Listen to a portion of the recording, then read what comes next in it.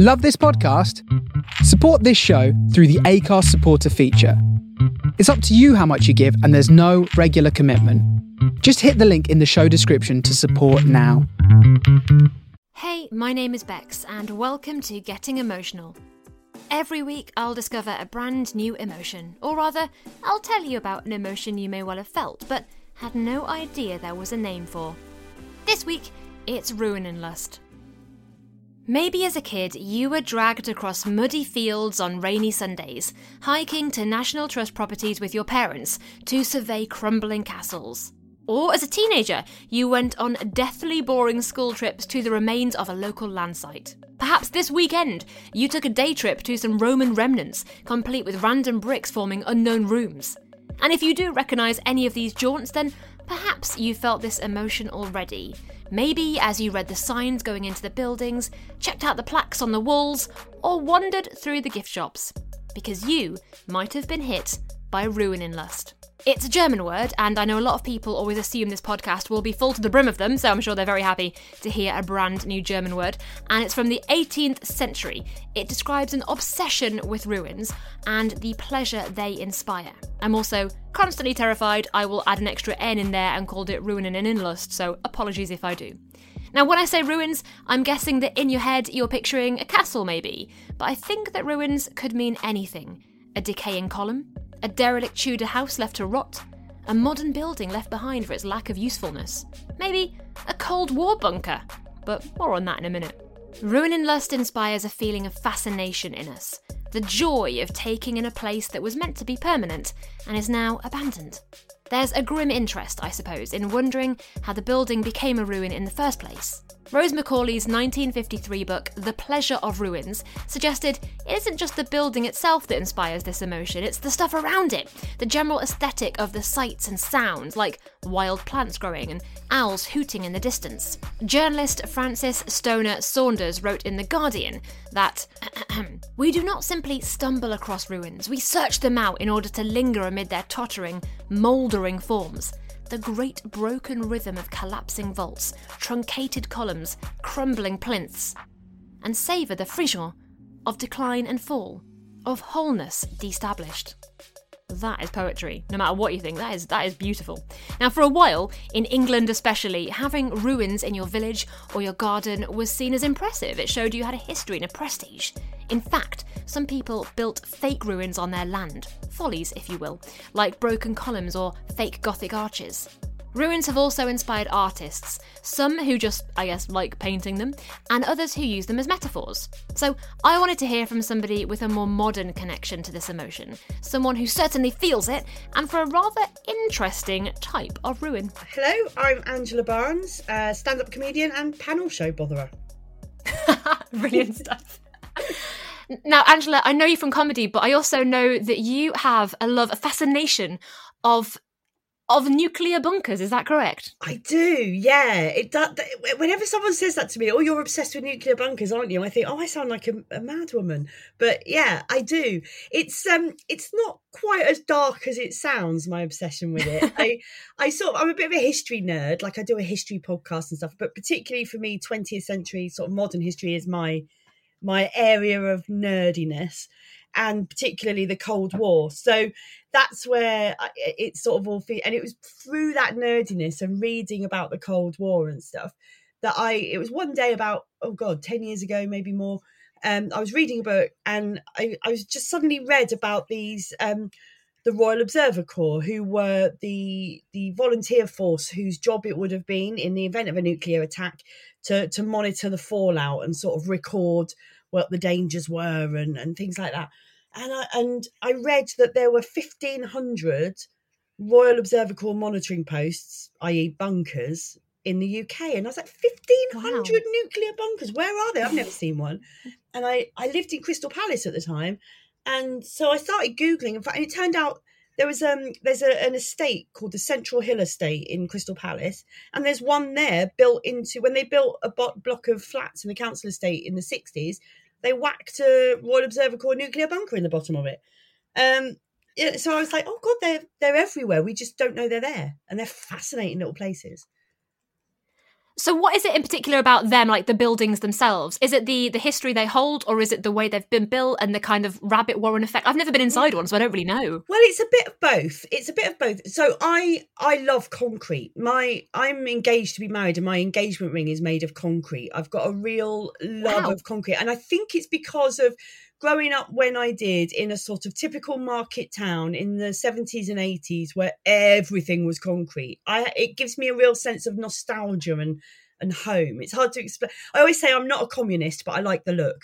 You know, I'm sort of and these bunkers are sort of built of their concrete structures with, you know, massively thick concrete walls and big blast doors, and there's different types of bunkers. So you've got your Royal Observer Corps posts, which are the little monitoring posts that would have monitored, that have little pinhole cameras at the top of them, which would have basically with photographic paper in, and when the nuclear blast went off, it would measure on the pinhole camera like the brightness of the blast, so you'd be able to tell where the blast was, and then they had equations to work out where the fallout would be and things like that.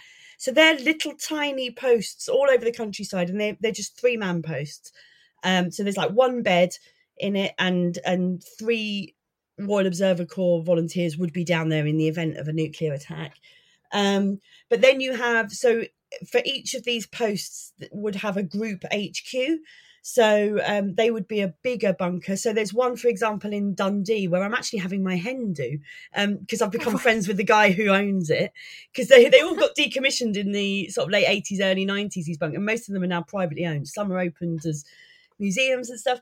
And then there were 12 in this country, they had various different names at different stages of the Cold War, but they were called regional seats of government.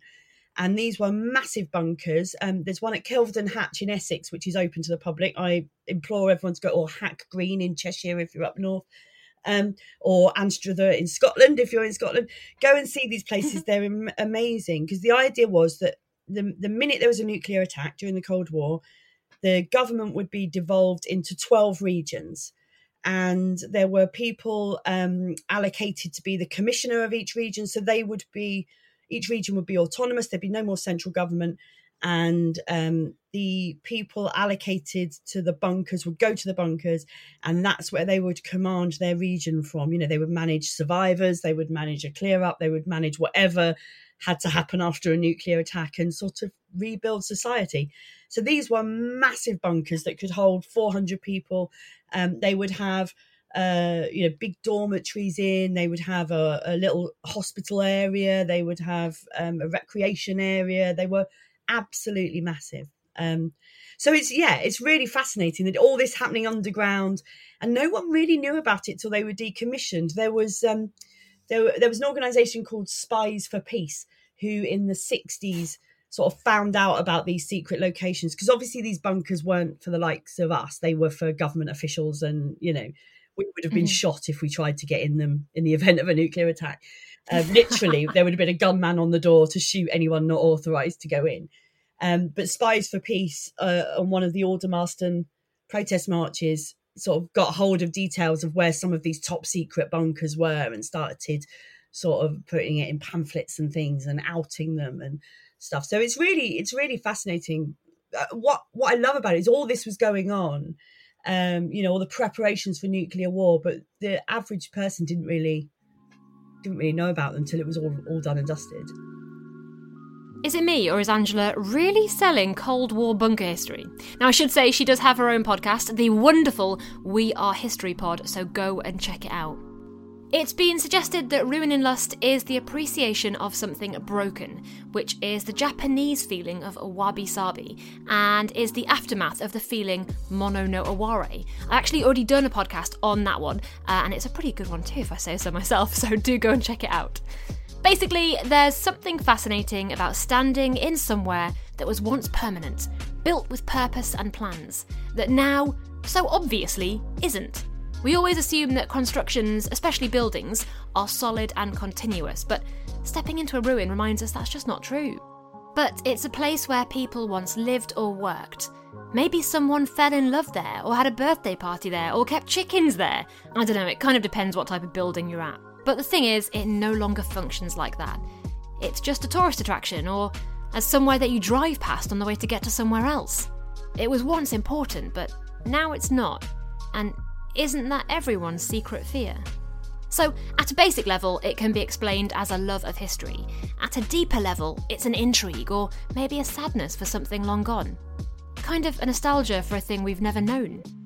And I thought Angela felt the same, so I still had a few questions for her. First of all, I wanted to delve into the emotion she feels, and specifically, how she felt after she went to her first bunker. When I sort of first read about these things, and like I said, I knew there was that one in Crystal Palace. So I went, it was literally a 5-minute walk from where I was sitting reading the book. So I just went up there and had a look at it, and it was all padlocked up, you couldn't get in. And I sort of peered through and tried to look in. And I phoned Lambeth Council and just said, because at the time, it was before I started doing stand-up, I think, but I used to book comedy gigs. So I thought, I could do a gig in there. That would be amazing.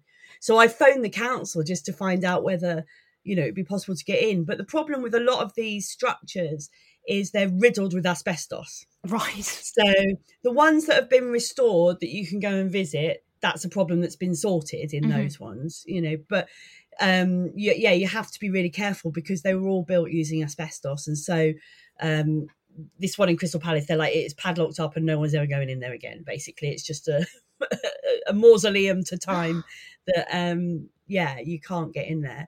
I mean, it's funny. Oh gosh, when was this? A couple of years ago now. And I'd gone on holiday with my other half, who is not into this stuff remotely.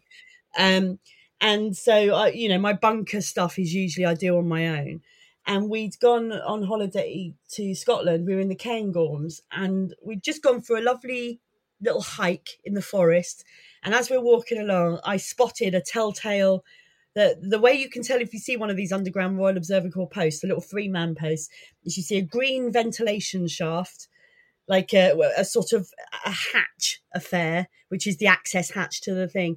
And sometimes there's sort of what looks like plastic but isn't, but a sort of elongated dome is the only way I can describe it, which is where the it's called a fixed survey meter. It's what would have measured radiation. And you can sometimes see them poking up out of the grass still. And we were just walking in the Cairngorms and I went, there's a bunker over there. And my fellow was like, oh, for God's sake, we can't even go for a walk in the countryside without you just stumbling across a bunker.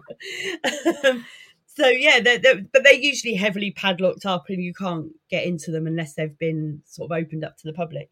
But the first one, Kelvedon Hatch in Essex was the first one that I went to, having found, read loads about it. And it was incredible. They've, at Kelvedon Hatch, it's privately owned, but it's sort of opened as a museum. And they've really gone heavy on the Cold War theme. So, you drive in and there's sort of what looks like nuclear rockets out the front. And it's like, all right, we get it. Yeah, like, sure. Yeah. But there is a feeling when you walk in, because they were built to look like farmhouses, essentially. So the land that Kelvedon Hatch was built on was just farmland. And there was a compulsory requisition order in the 50s. So the government bought it from the family that owned the land and built this bunker on it without really telling anyone what it is. And they built this sort of farmhouse structure, except it's reinforced concrete. And it's funny because whichever you go to these different, because they start off as RAF sort of radar bases, and then they, during the Cold War, became these nuclear bunkers. But all these little farmhouse structures on the top look the same wherever you go. It's really funny. You sort of see them and you go, that's not a farmhouse. I know what that is. I know what's underneath that. And so you sort of walk into this little farmhouse structure, and then you have just these massive blast doors. And they're the moment, this sort of reinforced concrete, and then these huge, several feet thick, massive metal doors. And as you walk through those down a concrete corridor, there's that feeling of like, this is something from a film. This isn't real. Like, as I'm walking underground down this concrete corridor, and this door shuts behind you, you're just like, oh my God, it's a real, you really feel what it was. And that obviously it never happened, but the preparations happened all the time. There was, there were people that worked down there, top secret, weren't allowed to tell their families where they worked, and stuff. And it's that sense of that history and that fear. Because I remember the tail end of that. I remember in the 80s being at school when the old Protect and Survive leaflet came out, was in 1980 and stuff.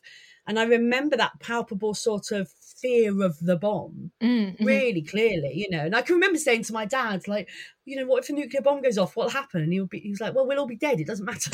Like, stop worrying about it. I was like, oh yeah, that makes me feel loads better, Dad. Thanks. Cheers.